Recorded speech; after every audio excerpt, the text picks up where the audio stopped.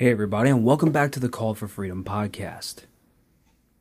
On this edition, we're going into 1 Kings chapter 10, when we really talk about the Queen of Sheba.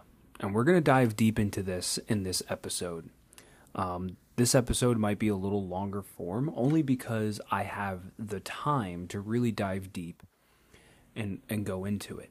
So, stay tuned. I hope you enjoy this. We're going to talk a little bit about some history. We're going to go back into some scriptures and really show you why the story of the Queen of Sheba is so important. So let's get into it.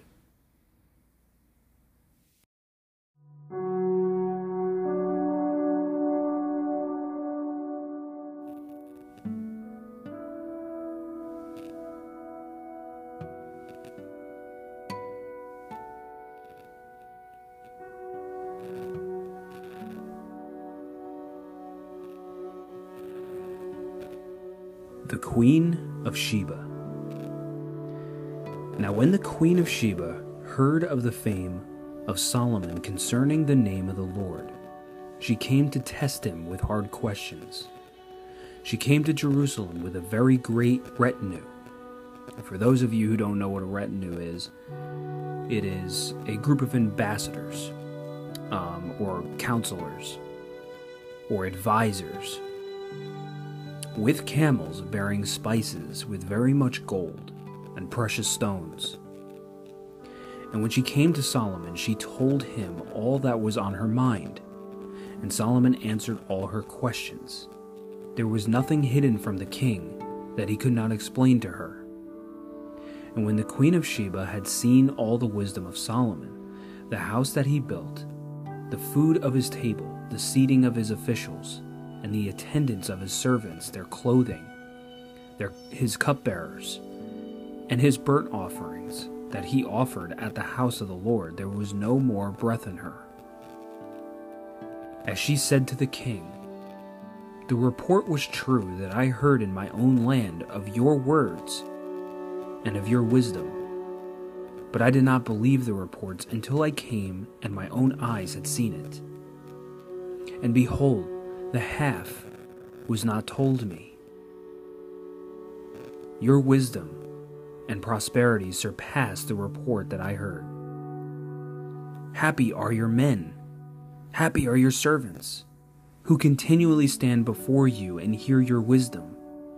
Blessed be the Lord your God, who delighted in you and set you on the throne of Israel. Because the Lord loved Israel forever, he has made you king, that you may execute justice and righteousness." Then she gave the king 120 talents of gold, and a very great quantity of spices and precious stones. Never again came such an abundance of spices as these that the Queen of Sheba gave to King Solomon. Moreover, the fleet of Hiram, which brought gold from Ophir, brought from Ophir a very great amount of almug wood and precious stones, and the king made of the almug wood supports for the house of the Lord and for the king's house, also lyres and harps for the singers. No such almug wood has come or been seen to this day. And King Solomon gave the Queen of Sheba all that she desired, whatever she asked besides what was given her by the bounty of King Solomon. So she turned and went back to her own land with her servants. Now the weight of gold that came to Solomon in 1 year was 666 talents of gold, besides that which came from the explorers, and from the business of the merchants, and from all the kings of the west, and from the governors of the land. King Solomon made 200 large shields of beaten gold. 600 shekels of gold went into each shield. And he made 300 shields of beaten gold, 3 minas of gold went into each shield. And the king put them in the house of the forest of Lebanon. The king also made a great ivory throne and overlaid it with the finest gold. The throne had 6 steps, and the throne had a round top. And on each side of the seat were armrests and 2 lions standing beside the armrests, while 12 lions stood there, one on each of a step on the 6 steps. The like of it was never made in any kingdom. All King Solomon's drinking vessels were of gold, and all the vessels of the house of the forest of Lebanon were pure gold. None were of silver. Silver was not considered as anything in the days of Solomon. For the king had a fleet of ships of Tarshish at sea with the fleet of Hiram. Once every 3 years, the fleet of ships of Tarshish used to come, bringing gold, silver, ivory, apes, and peacocks. Thus King Solomon excelled all the kings of the earth in riches and in wisdom. And the whole earth sought the presence of Solomon, to hear his wisdom, which God had put into his mind. Every one of them brought his present, articles of silver and gold, garments, myrrh, spices, horses and mules, so much year by year. And Solomon gathered together chariots and horsemen. He had 1,400 chariots and 12,000 horsemen, whom he stationed in the chariot cities and with the king in Jerusalem.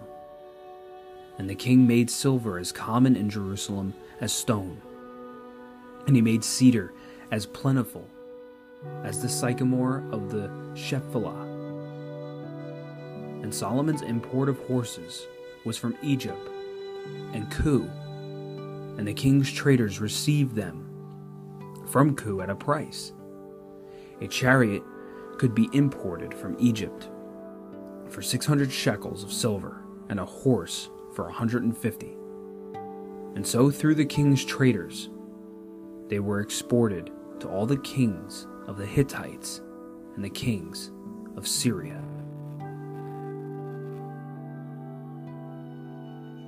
So most of that chapter went on to talk about Solomon's wealth.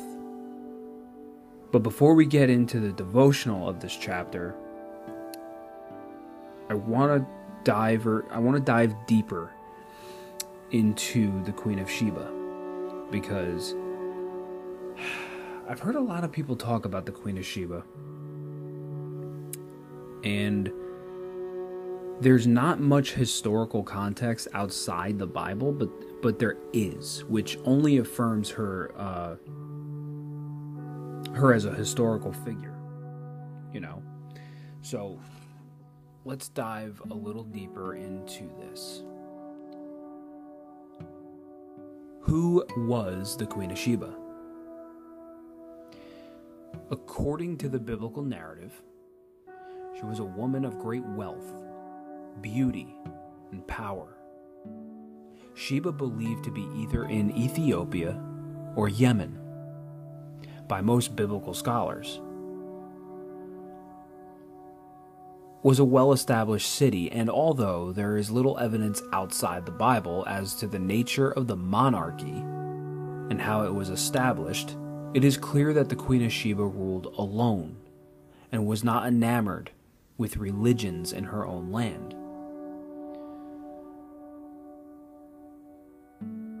She traveled to Jerusalem as she had heard the fame of Solomon and his relationship to the Lord, and came to test Solomon with hard questions, which we read in verse 1. As God had granted Solomon the gift of wisdom, nothing was too hard for the king to explain to her. After a meal together, the Queen of Sheba declares how impressed she is with Solomon's answers, hospitality, and the reputation that preceded him.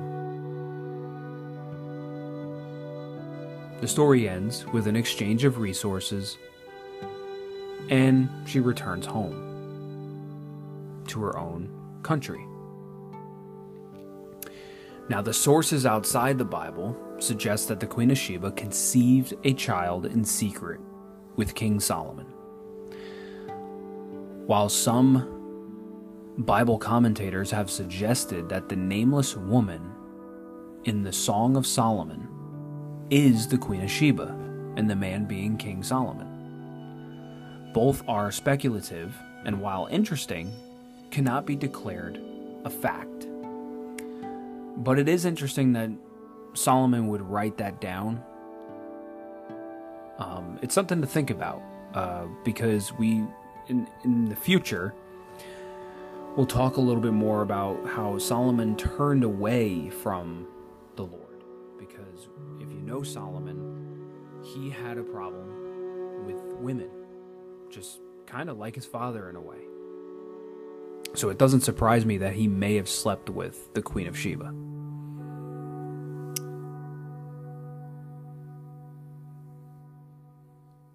Now, whether she has any relationship to the Sheba mentioned in Genesis chapter 10, where the Sheba is mentioned from the sons of Cush, Sheba, Havilah, Sabta, Ramah, and Sabteka. The sons of Ramah were Sheba and Dedan. The queen is a possible ancestor of the Sheba back in Genesis. And also verse 28, where it goes back to talk about Abal, Abimelech, and Sheba. And there's a difference between the man and the woman, where the woman has an H in the name and the man does not. Or she was an ancestor of Candace, the queen of the Ethiopians, which is found in Acts chapter 8. Verse 27 says, "And he rose and went, and there was an Ethiopian, a court official of Candace, queen of the Ethiopians, who was in charge of all her treasure. He had come to Jerusalem to worship." We can see here that in the Bible, and some outside sources are saying that the Queen of Sheba is possibly an ancestor of future queens that are mentioned in the Bible, as well as an ancestor or a descendant of the Sheba back in Genesis. She is also mentioned again in the New Testament by an alternative title, the Queen of the South. And how do we know that's her? Because they pretty much mentioned her. Matthew mentions her in verse 42, where it says, "The Queen of the South will rise up at the judgment with this generation and condemn it, for she came from the ends of the earth to hear the wisdom of Solomon." So obviously, that's most likely her. I mean, there's only one person that they could be talking about. Luke also mentioned the same thing in chapter 11, verse 31. Jesus also refers to her, and reaffirming her historical figureship, if you will. And he uses her as a means to illustrate the point that despite being originally pagan in belief, a Gentile in race, the Queen of Sheba recognized the truth and reality of God based on what she asked Solomon. Unlike the religious leaders, the Pharisees, who opposed Jesus, and they would be condemned for their ignorant and defiant behavior. There's two lessons that can be learned from this story. First, like King Solomon, believers are to show evidence of God's favor in their lives, whatever their role, profession, or environment, because obviously he showed her evidence, which led her to recognize the truth. Second, the reputation of believers should precede them by their godly words and actions, for we are Christ's ambassadors. Paul writes in 2 Corinthians, therefore we are ambassadors for Christ, God making his appeal through us. We implore you on behalf of Christ to be reconciled to God.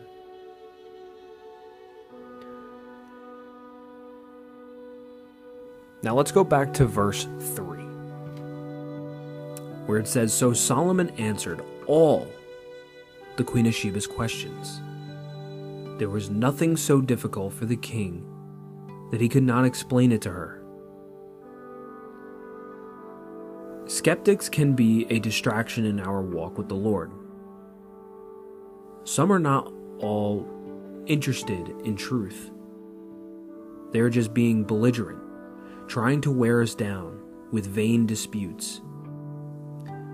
As a college student, the theologian Dr. Carl F. Henry began preaching on the street corners in LA and encountered a person like this, and he wrote, in one of my last street meetings during my college years, a heckler kept shouting, where did Cain get his wife? When I could ignore the disturber no longer, I replied, when I get to heaven, I'll ask him. Suppose he isn't in heaven, said the disruptor. And I retorted, then you can ask him. While that was a rather harshly humorous illustration, Jesus did warn us not to waste our time spreading pearls before swine, which is found in Matthew chapter 7. But he does not want us to always be ready, or he does want us to always be ready to give a defense to everyone who asks you a reason for the hope that is in you. So basically, what Pastor Ed Ray is saying here is, why waste your time? If you know someone's heart is very hard, and you know they're not going to open up their heart and open up their minds to what you feel and why you feel the way you do about God, don't waste your time. Don't waste your time dangling pearls before the swine, right? That's what Jesus said. But like he said, he wants us to be ready to give a defense to everyone who asks you the reason for the hope that is in you. So if somebody comes up to you and go, why are you so positive? Why does nothing bother you? Your defense can be, because God is always with me.